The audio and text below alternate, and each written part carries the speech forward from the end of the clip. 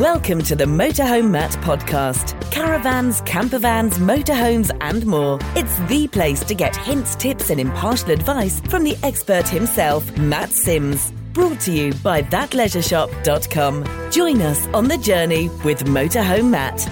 Welcome along to the Motorhome Matt podcast. I'm Keith Gooden. And I'm Motorhome Matt. I ask the stupid questions and Matt, well, he's the expert. It's brought to you by thatleisureshop.com. Good to have you along. It's been busy, Matt.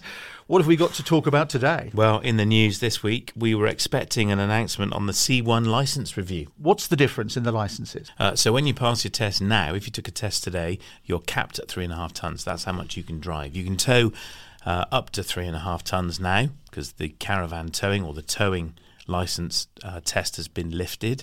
And this is what sparked the change of the C1. So I took my test, like you, we're old, took it before 1997. I took my test in a Mini and could immediately get in a 7.5 tonne truck. Seems a bit daft, doesn't it? The EU imposed the rule that it was sensible to cap that at 3.5 tonne. The government are considering lifting it, which would mean that more people could drive a heavy van. So with a shortage of truck drivers, van drivers, it would mean everybody could drive a van. For us as motorhomers, it means we could drive heavier motorhomes, giving us more payload, so how much we can carry, and we could buy motorhomes. Manufacturers could make motorhomes that were heavier and arguably, I think, safer. We have an announcement. There's no announcement. Oh. There is no news. So it was due on the 21st of September and it hasn't happened. It's been kicked into the long grass and I guess it's just not made the political agenda. So Sharon Sparks at Mendip Towing, we spoke to her about this. She confirmed she'd spoken to the chief examiner who'd heard nothing.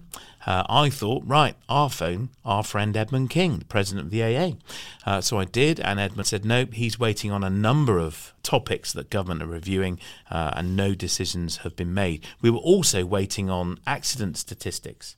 They were due by the 21st September as well. Has there been an increase in accidents as a result of lifting the B1 plus E licence test to tow a trailer? Which means you can now go and pass your test in a car and drive up to 3.5 tonnes and then tow a trailer up to 3.5 tonnes. Without any training? With no training at all, nothing. Provided the car can tow it, you are allowed to. There's been no statistics reported at all, nothing. So the whole 999 service group are campaigning together to see if they can pull the statistics together because the government evidently aren't going to bother. No news isn't necessarily good news. Let's talk about our revered Prime Minister, Rishi Sunak, and those changing climate policies. Matt, what do they mean for us and our passion of motorhoming, caravanning and camping? Actually, nothing. This news is proving to be a bit of a damp squib this week. It's low value this week, I'm sorry. But yeah, so Rishi made an announcement that he's going to kick the 2030 deadline 5 years into the future. Great vote winner. In reality, doesn't mean anything. What do you mean? What are you talking about? Okay, so there is a policy that he didn't talk about. And I checked this in with Graham Cooper and some of my other EV mates who are experts in this field. And Graham said the ZEV mandate still remains. What's that? So by 2030, 80% of all new car sales must be non-fossil fuel, so probably mean EV, and 70% for vans. By 2035, all new car sales must be fully electric or certainly totally non-fossil fuel. And that hasn't changed. So that all that's changed is the 5-year hybrid gap now becomes a 5-year ICE gap. So let me explain that. Yeah, you've lost me. Lost me. So by 2030, all car manufacturers had to be producing hybrids. So that would probably be electric and petrol. So diesel would be phased out. What Rishi has done is said, no, we're not going to do that.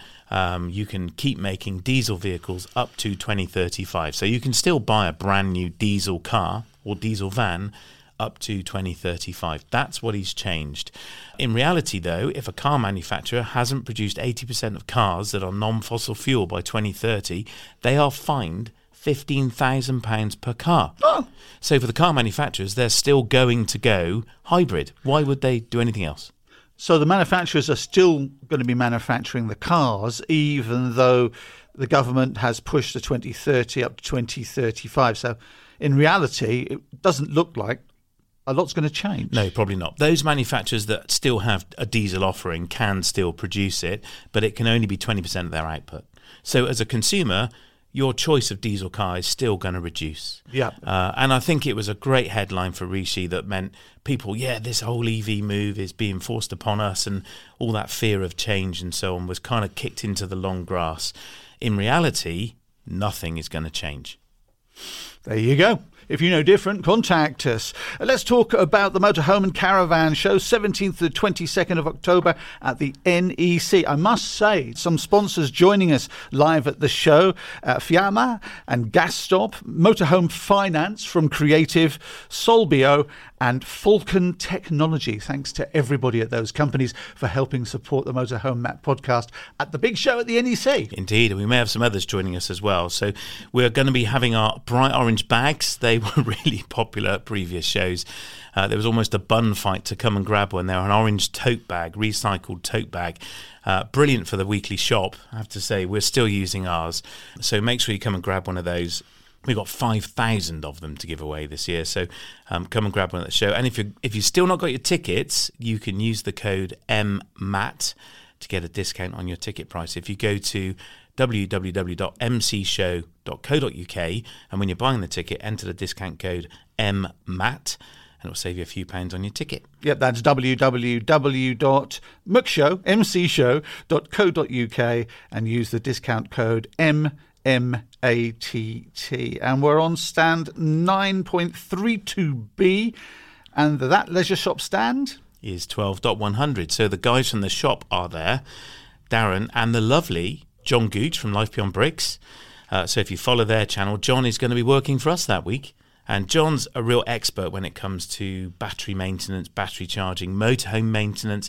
And we're there with Maypole. So the stand is called Maypole at that leisure shop, stand 12.100. So if you need some real technical expertise, you can go and speak to John and Darren, and they'll have a range of motorhome covers, caravan covers, toppers, and a whole load of battery charging and really funky floodlights and torches, and the wonderful world of Maypole product will be on sale on that stand. Fantastic. And we will be recording and broadcasting some podcasts while we're down there. I should be down there Wednesday, Thursday, and we'll be recording. So looking forward to that then, Matt. Yeah, we can't wait. It's going to be good to have you back at the show. 2 days, more than enough. You can tell I'm the one balancing the beach ball on my nose. Well, like a seal. Yeah. Throw me a fish. Throw me a fish. Looking forward to seeing you. It would be great to see you again. Someone to turn up now and throw you a fish. Yeah. I do like a roll mop herring. So we're there all week, and we're recording content throughout the week. So I'm on the stand throughout the week and around the show. Lots of brilliant interviews lined up with manufacturers from across Europe. We're actually really, really excited about it. And Keith will be there too. We're going to do some live from the show. We're going to try, aren't we? Yeah, we absolutely are. So pop along, say hello. We'd like to hear you on the podcast as well. That would be great. I'll have all the gear there. No idea. It's the Motorhome Matt podcast, brought to you by thatleisureshop.com. We are talking about Bailey and looking to the future in this podcast. This is exciting, Matt. Explain, please. So Bailey of Bristol, company literally down the road from us, have created and launched an e-transit campervan. It's called the Endeavour EV, and it is an all-electric campervan. So it's an electric drivetrain, no diesel, and it's all electric inside. Where can I buy one? When can I buy one? You can't. It's a prototype. So it's an experiment. It's a really exciting collaboration between Bailey and Ford Pro. The van is actually owned by Ford, and Bailey have converted the back. But they haven't just, thrown the usual furniture in that you'd find in an Adamo or some other Bailey product. It is completely new. They have pushed the boundaries to levels I've never seen before in a motorhome or campervan. It is impressive. So what we're talking about here is a major manufacturer is looking to the future. Bit of research and development, am I right? That's exactly what it is. But it is a tangible campervan. So you can actually go away in it. I mean, they've invited me to go off in it and have a holiday, which is very So it's not just on a blueprint on paper. It's got wheels and a steering wheel. I was driving it yesterday. I'm the only journalist to have driven it. They said, well, we haven't asked anyone else, because I said, what do other people have to say about it? They said, well, no one really has seen it or driven it. You're the only one. So we're very privileged. So it sounds fantastic. So what is special about it? So it's a 2-berth camper van with a big kind of rear lounge area. It's got really spacious kitchen, loads of storage, a funky bathroom with the classic kind of Rolodex door that opens and closes. You'll know what I mean if you've seen a camper van. You need to see it to understand what I'm talking about. And by the way, we will have some YouTube content up on our YouTube channel where Matt takes a tour around in detail. Yeah, absolutely. There's a whole video there, so go and check that out. It's released as this podcast is released. In fact, the whole thing's been embargoed until the release date with Bailey's permission. So it's out now, so you can go and see it. But what struck me most about the project was the environmental consideration in the design. So things like the worktops are made of recycled fridges and freezers. Really? It's amazing. The handles on the cupboards are made of recycled ocean plastic. That's plastic that has been taken out of the sea and recycled. I mean, how cool is that? I mean, what a great idea. The floor is made of corker, all recycled material in the floor. The fabrics are recycled cotton, many of them are, and there's leather in there, which of course is not recycled, but it's from an animal. Obviously, it's real leather. And of course, it's all electric, so it's completely gas-free. No gas. No gas. So it has electric water heater from Truma. It has an electric compressor fridge from Thetford. It has electric 2-ring induction hob. It has electric microwave and grill. And all this is powered from the electric hookup. So it has a lead-acid leisure battery for the 12-volt system. One of the features I love about it as well is the Alexa. They've wired an Alexa into it. So you can completely control all the lights with your voice, as well as the normal functionality of an Alexa. And that's been integrated with an iPad into the van. So really embracing modern technology. The heating is a bit lackluster. They've gone with a Dometic roof aircon unit. Why do you say that's lackluster? Well, it heats as well, but it's never going to cut it on a cold winter's day in November. Heat rises. So blowing it down is just an ineffective way of doing it. The floor is always going to be cold. But to be fair to Bailey, it's a Dometic unit, which is, a great aircon unit, an air cooling unit and conditioning, but it's never really an effective way of adding heat to a van, certainly being the sole source of heat. But it's the only option open to them. There are no other heat pump options for a camper van. So Bailey have gone with the only solution. There's also an Avtex TV, drops down on the press of a switch, very cool. And they fitted an Avtex AMR aerial to the roof, so there's Wi-Fi in it as well. And it is a very impressive bit of forward thinking, I think. But you can't buy one. It is a concept. It's research and development for the future, but it does mean... The good news is it does mean that when these motorhomes come to the market, they'll have a lot of experience of building and using them. You've been interviewing people at Bailey, haven't you, man? Yeah, I spoke to Nick Howard, one of the directors of Bailey, and asked him, why has Bailey done this? We got in discussions with Ford about the Endeavour project, and they mentioned that they had a number of EVs in the country and would be willing to partner with them in developing an EV campervan. Now, obviously, you've got previous experience of building on the Transit through the Adamo, the coach built, and of course the very recently revealed Endeavour. But what were the biggest challenges of building on an electric platform? The electric platform that we've got here is essentially a 4x4 Transit, and it has 2 floors, and in between the floors normally is a prop shaft going to the rear axle. But what Ford did for the EV vehicle is take the prop shaft out, so it's a front wheel drive only, and the void in between is where the battery pack is. And what challenges that present you then? Because obviously you'd normally be putting loads of fixtures and fittings, water tanks under the floor. How did you deal with that? Yeah, you're correct. We could put less under the floor. Like it hasn't got a caravan step fitted because we would have to bolt straight through a battery pack, which isn't a good idea. There are some regulatory challenges. We have to have an amount of low-level ventilation in the vehicles for people to habitate it, and we have to have high-level ventilation as well to get an airflow. Clearly, we can't just go and put vent holes in the floor because it's full of battery pack. But we worked closely with our trade body, the National Caravan Council, to work out where we could put ventilation, and we've actually put it in things like the footwells. So there's lots of technical challenges with this, and we were able to work very closely with Ford in generating their converters handbook, especially for EV and motorhome conversions. And when you were building it, did you take the batteries out? Because other manufacturers have had a go and they removed the batteries when it was in the factory. Did you dare to do that? No, we left them alone. We were very interested in the Ford system as a whole because it's got an inverter fitted, which I think normally they'd like builders to plug in power tools to recharge them. And we wanted to know if we could use that inverter system to power some of the 230-volt appliances in the vehicles. So we're very interested in integrating with the Ford battery pack was there, so we deliberately left it alone. The two biggest challenges with an LPG-free vehicle are cooking and heating. I think the heating is going to be a bit of an easier journey for the industry because the cars are already doing that. Teslas now have heat pumps fitted, and that's quite common in the EV sector. And I think the suppliers to the leisure industry are looking at heat pumps as a heat source. But cooking is a whole different argument because an induction hob is a worthy alternative but uses so much power. But you fitted a leisure battery to it as well. What's that powering? That's powering the lighting system, which is all LED, Yeah. and the pump as well. So it's using the 12-volt systems that I'm associated with. But why isn't that using the EV batteries? But again, we're just doing this learning process with Right. Ford into how much we can use, because what you don't want to do is drain it all down, and then the customer wants to go and drive somewhere and found where they've been used all their leisure battery power. Yeah. No doubt one of the biggest questions that you're going to get when this launches is about range. How do you think the future is going to pan out for EV vehicles and camper vans? We want to go a long way and weigh a lot. How viable is this? Yeah, we're not saying the range on this vehicle is good enough. Clearly it isn't at the moment. But we want to try and understand. And I think a lot of that is asking, consumers are saying, what range would you like? What is acceptable? Is it 200 miles? Is it 300 miles? But it feels like that kind of ballpark to me. And for the motorhoming I've done, when I've driven sort of 250 miles, I'm pretty finished and happy to get into a campsite and put my feet up for a while. So is that reasonable?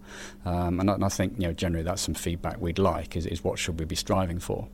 We're still a long way, though, aren't we, from EVs and vans, and camper vans especially, becoming very commonplace. How far away do you think they are? I genuinely think, we've got a bit of a while to go. There's certainly some work to do as well on the site infrastructure. Mm-hmm. People like the Caravan Club have introduced sites with on-pitch and on-site charging now at some of their facilities, again, to go on this journey of learning about the future of EV motorhomes and tow cars.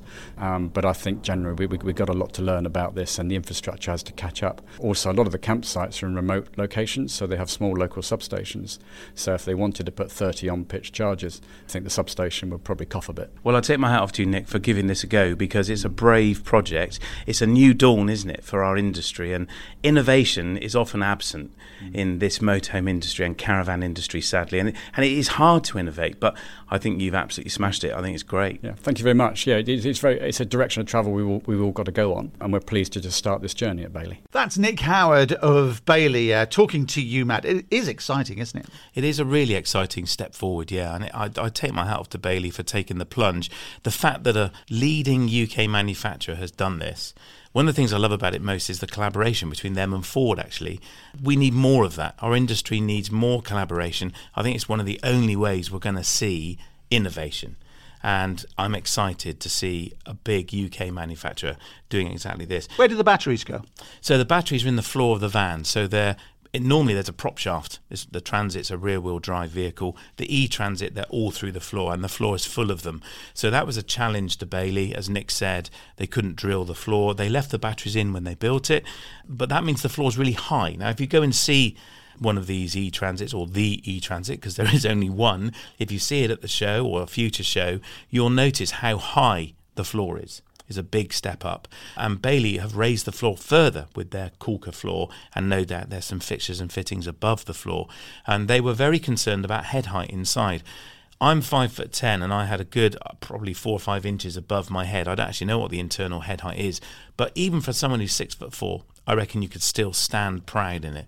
There is no issue with head height, and that was one of the concerns I had when I got in. I thought I'm going to bang my head. No, surprisingly tall. So if you're 6'4" and going to the NEC show, we'll do a test on video, shall we?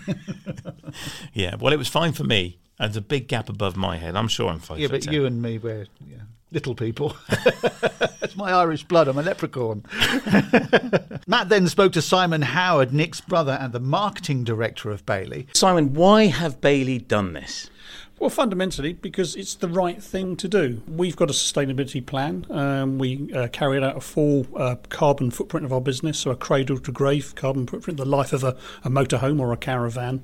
And those figures show that over half the carbon emissions in the lifetime of a motorhome are actually carried out by people using their vehicle. A little bit of that is plugging it into the mains or using the gas to heat it up during the winter, but the vast majority is driving the vehicle around. So clearly looking at how the vehicle is powered is incredibly important, and looking at alternative sources to the current fossil fuel vehicles is paramount in order to help us reach our carbon reduction targets. And you've got a big target set for 2050 as a business, haven't you? And I guess this is part of that, is it? Very much so, yeah. I mean, we want to be net zero by 2050. Looking at the various areas where our carbon emissions come from, only about 12% is actually from the operations of Bailey. So us, we only account for 12%. About a third is actually the energy required to make the components in the vehicle. And as I say, over half, the remaining half, is actually vehicles being used by their owners. So clearly, we've got to play our part in making ourselves a cleaner operation. And we've started that with looking at sustainable energy supply, LED lighting, solar panel provision in the buildings, that sort of thing. That's sort of the low-lying fruit. That's pretty easy, straightforward to do, but moving forward we've got to start making greener products, and we can do that by making them lighter, more aerodynamic, and using sort of renewable materials. But fundamentally the key is how the vehicle's powered. The biggest wins we're going to make in reducing our carbon footprint is by having more sustainably powered vehicles such as electric. That's admirable that you're making these strides, but the PM's announcement very recently delaying that 2030 deadline out to 2035, what impact does that have on a project like this for you? Well, first of all, it's really disappointing. I mean, we are all going to have to pay for the mess we've created. It's our responsibility, and delaying it by 5 years is not going to help. It's not going to make it any cheaper. In fact, it might make it more expensive because some of the actions we're going to have to take are going to be more severe. So it's disappointing.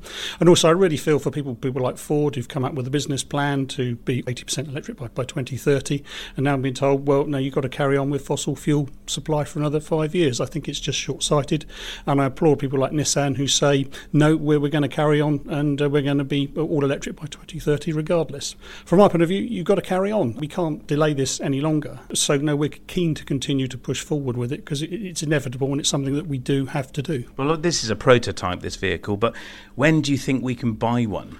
Not at the NEC show in October. You can certainly see it there, and we'd be really interested to find out what people think. The product development team are going to be there to get feedback from people on what they like and perhaps what they don't like.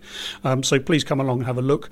But fundamentally, realistically, we're looking about 5 to 10 years, I'd imagine, before a fully electric EV is available for customers to buy. You're obviously very future focused.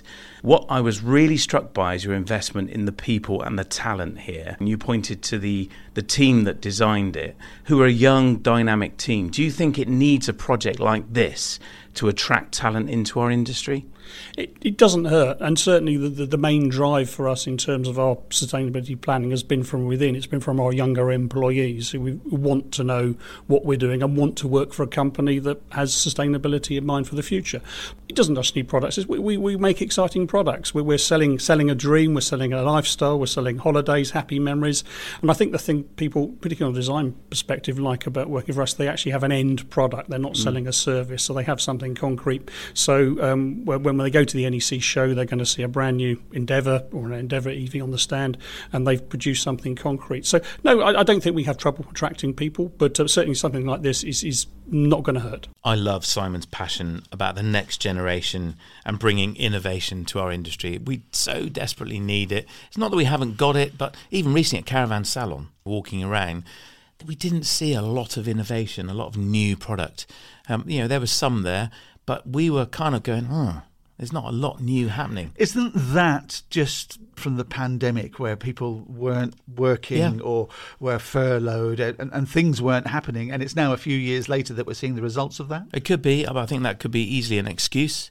There's no time for that. We need to crack on. This change is coming. Despite what Rishi may have painted the picture as, we're delaying everything 5 years. We're not. The change is coming. We are going to be seeing all electric vans and all electric camper vans. But for them to work, we need more innovation and development. And talking of that, the design team for this at Bailey are on the young side, aren't they? They're blue sky thinking. They are. Chloe and Claire were leading the design team, and they are younger than you might expect designers to be. I joked with Simon that it used to be Doreen and Account designed the interiors with swirly creams and peaches, and he did make the point, he said, careful, that was my mum all those years ago. But it's true, our interiors have really come on. Look at what Bailey are doing now with their interiors, they're nothing like they used to be. You look at the European manufacturers, they've gone a step further, I think, in terms of designs. But Chloe and her team were given free range on this product and on the whole project, as it was a concept, so they weren't trying to make something that was commercially viable. And I asked her what her key criteria for success were. So we really wanted to push the boundaries when designing this vehicle, because we thought it would be a good, exciting opportunity for Bailey to showcase, obviously with the future of electric transit vehicles, it gave us the opportunity to do that. So starting with the EV layout, our original intention was to just use the Endeavour layout, but we saw an opportunity to incorporate a more playful modular seating area. So that's what we included. So it allows 3 different modes, a day mode, an office mode and an evening mode, all done by adjusting the seating modular to make up what you need.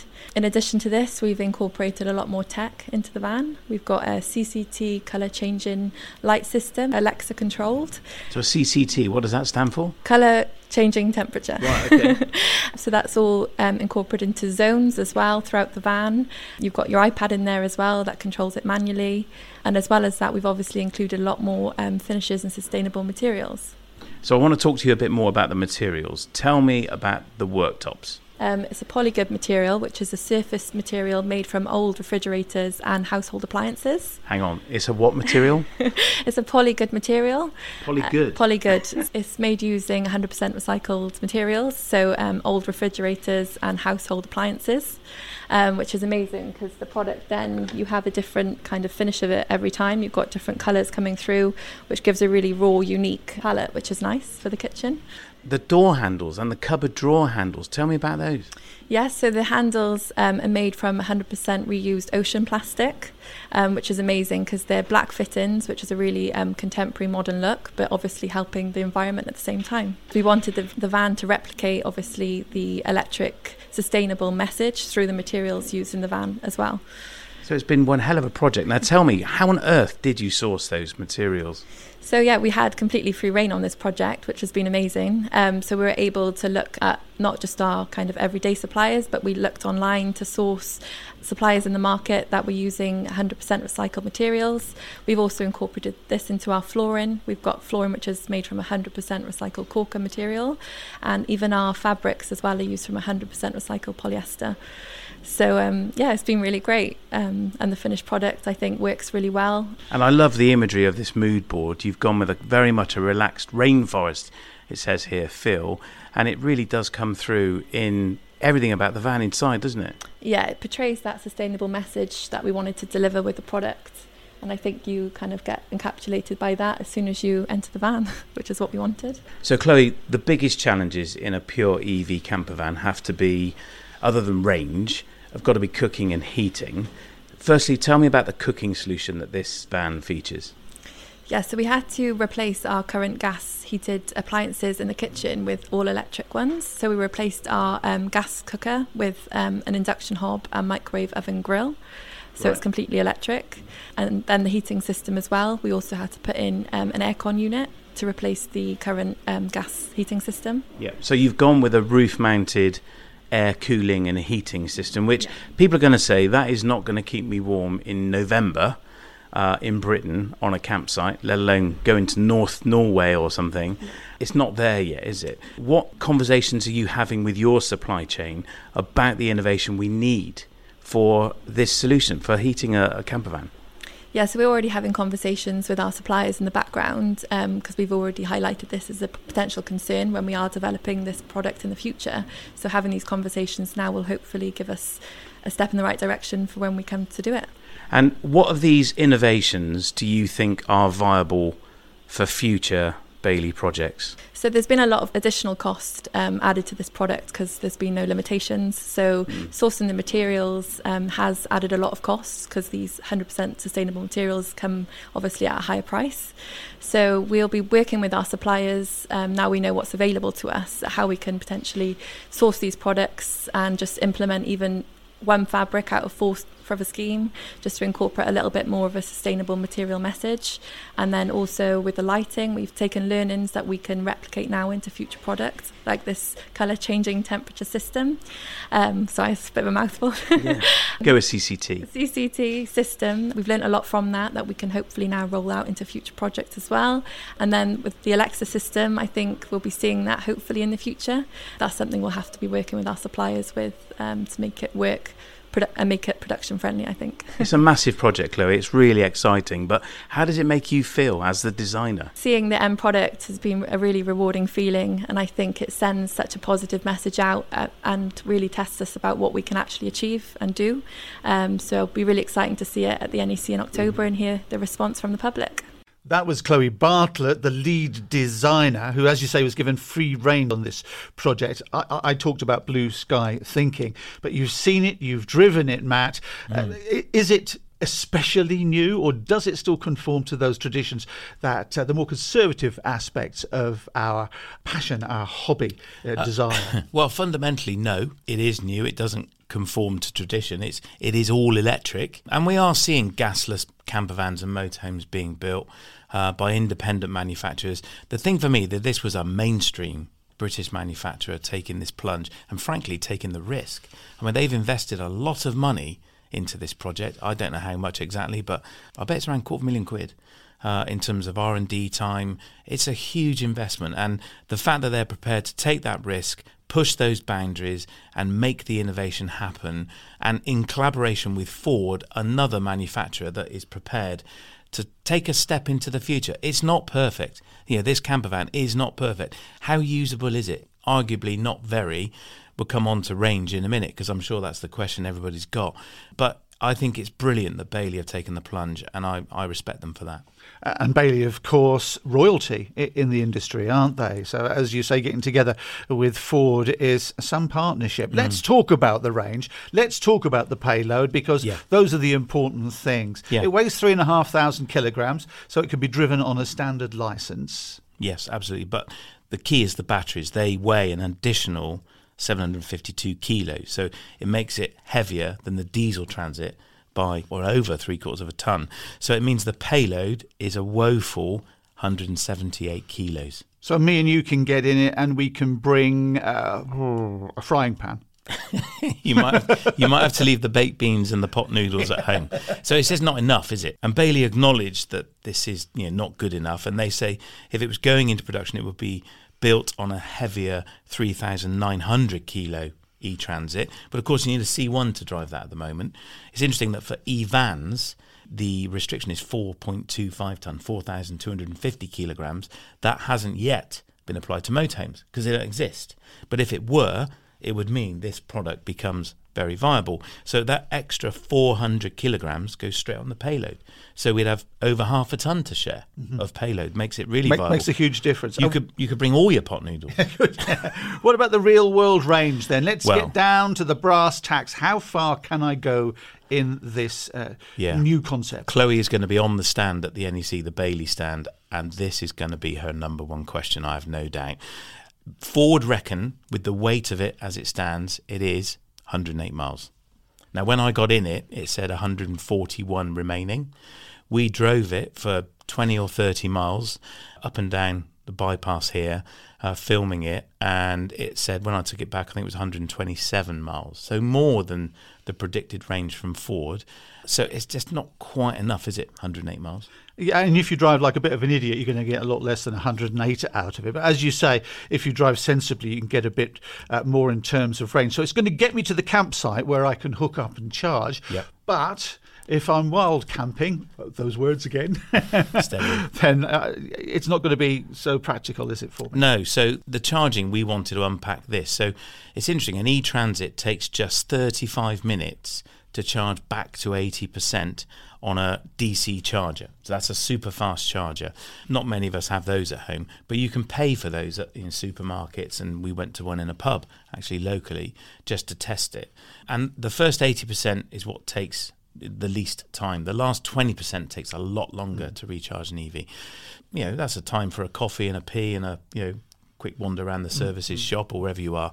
If you're charging on an AC charger, so this is plugging in at home or plugging in on a campsite if you're allowed to, it takes 8 hours to recharge to 100%, so overnight. So actually, if you don't want to go very far in it, then it is viable.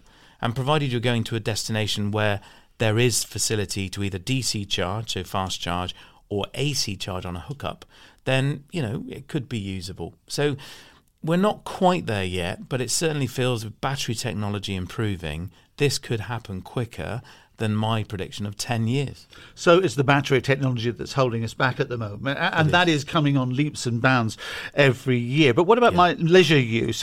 Can I draw the power from the batteries from Good leisure, question. or do I have to add even more weight? Yeah, so that's a very good question, and I think eventually we'll end up with the EV battery plant, as it were, and we'll run everything from that. Bailey decided not to tap into those batteries because it would massively impact the range, and the range they acknowledged was already low, and they wanted it to be usable for testing and so on. So they have fitted a lead-acid battery to it for the 12-volt lighting, and everything else, the Alexa, the TV, in fact the TV was 12-volt as well, but the microwave, the induction hob is all running on a hookup. So you've got a hookup to run all of those things. But ultimately, you will be able to run off the EV batteries. Interestingly, the one we were driving had no means of identifying when it was parked. So the new e-Transit has a wiring loom that when you turn the handbrake on, it's electric handbrake, you turn it on, it could turn on the rear batteries, or the facility for the batteries to run the rear. And then when you turn the handbrake off, it would turn the rear off. Does that make sense? Yeah, it does. So if you're using it, say, for instance, if you're a builder or perhaps a rescue vehicle, then when you stop the car, you'll want to draw power for recharging your drills or recharging batteries for a broken down car. So that's what you're talking about. When you're driving, the extra electricity in the back isn't turned on. As soon as you put the handbrake on, it switches it so you can then draw from it. Quite. But the e-Transit we were driving did have an inverter fitted in the back. Because it's a work van originally, it has an inverter. That means you can recharge a drill on it, but Bailey chose not to tap into that. We've got to be careful, haven't we? Because this is a concept vehicle. They're doing their best with what they've got, and we're sort of reviewing it as if it's for sale. It's not, but it does show the research and development that, as I said, some of the great and the good in the industry are doing. And it's where we're at now. It's a snapshot. And as we said before, battery technology moves on, switching technology, inverters, solar panels. We might not be there yet, but we're not far away, are we? We're not far. I mean, lithium technology's really come on, hasn't it? And with solar, and people like Victron have really created massive systems. And you see motorhomes that are fully kitted out to be off-grid for long lengths of time. And it is great to see this innovation. We're not there yet. And, it's not viable, this particular product, for mass production yet. But what it does is it identifies the weaknesses and the opportunities for innovation. And the fact that Bailey have tried, and no doubt they will try again. And they're succeeding. They are succeeding, but we need manufacturers to try and make what might be perceived as mistakes. That's how lessons are learned. Before they get to the market. Yeah, absolutely. Yeah. And this is what they're doing. And I'd say the bit that excites me as well is the fact there's been some real collaboration between Bailey and Ford. Bear in mind, Bailey haven't been building on motorhomes on a Ford for very long. And, this relationship's advanced really quickly. And I know how invested Ford are in the move to EV and seeing their badge on the fronts of motorhomes. So, this is a real investment and testament to that relationship by both parties. And that's what we need. We need our industry leaders to be prepared to try and try again, attract cutting-edge talent with fresh ideas into our niche. We desperately need that. And I've no doubt that we will soon see other manufacturers following suit and begin to take those creative risks that are meaningful and future-proof.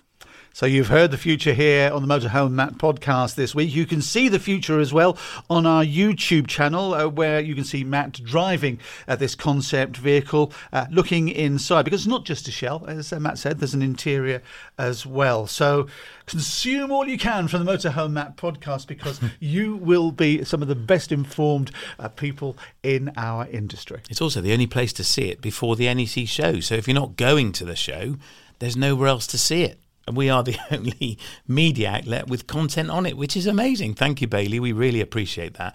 And we are genuinely excited about it. I'm personally really excited about this development. We'll be doing some more content on it at the show. So, yeah, stay tuned and keep watching YouTube. And make sure you subscribe to YouTube as well, because that's where you get alerts on new content that's coming out there. And not only that, if you visit the Bailey stand, you will see their new products. So they've launched a whole range of campervans and coach-built motorhomes on the Ford Transit, vans with a pop roof.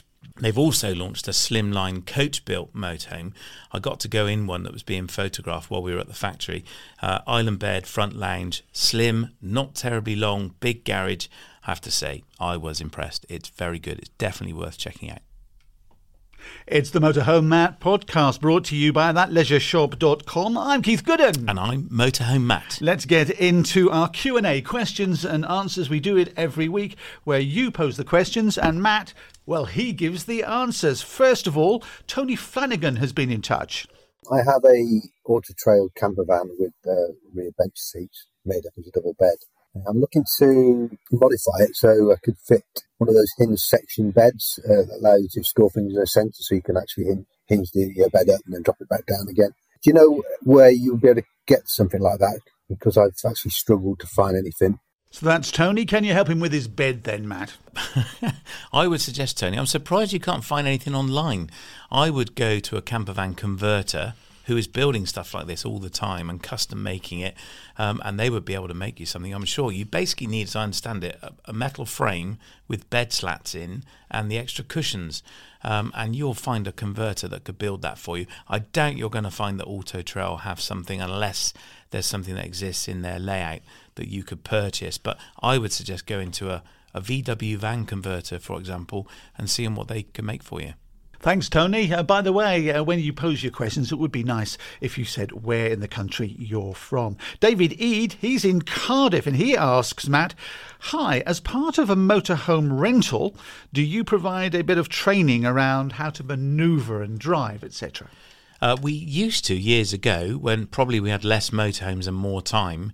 Traditionally, we don't get in the motorhome with you, although that's not to say we wouldn't. So we do have handover videos where I do go on a drive. It was in the middle of lockdown in the countryside. The roads were empty, and I was filmed driving, giving some hints and tips on what to look for in your mirrors and so on. But if you wanted to go on a drive with one of the team, I'm sure we could arrange that with you, yeah. Thanks, David, for that one. Nigel Lewis is in North Wales, and he's wondering, does reverse polarity affect his leisure battery? He says he's in France and a few sites have reverse polarity. What's he talking about, Matt? So this is where, traditionally on the continent, though it could happen anywhere, the live and neutral are wired the wrong way round. Live is on the neutral and neutral's on the live. Now, it would mean if something shorted out, the trip might go, but the live is still alive because it's going down the neutral, because the trip is normally only on the live. Make sense? It does make sense. So it's safety first, really. Would it affect your leisure batteries? Probably not. If you've got a Sargent electronic system in the motorhome, so you've got a British-built motorhome, there's usually a light on it that tells you you've got reverse polarity, and it will correct it. If you watch our Europe guide, I talk about this in there. If you go to thatleisureshop.com/Europe, you'll get to the Europe guide, and you can download a guide on going to Europe and the little adapter that I made that fixes the reverse polarity.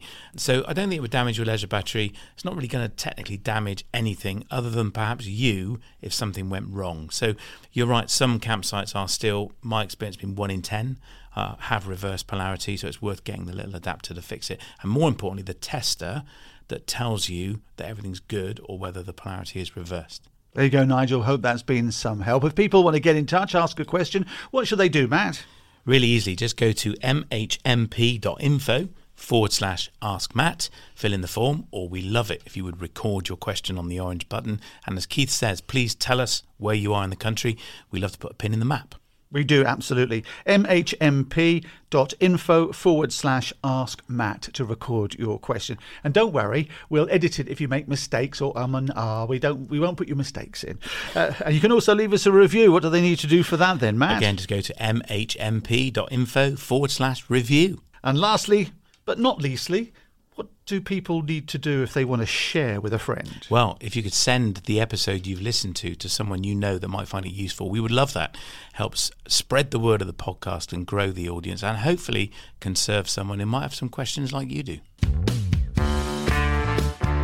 Thanks for listening to the Motorhome Matt podcast. Remember to check back here for more episodes full of hints and tips and helpful advice. We'll see you soon for another Motorhome Matt podcast, brought to you with thatleisureShop.com.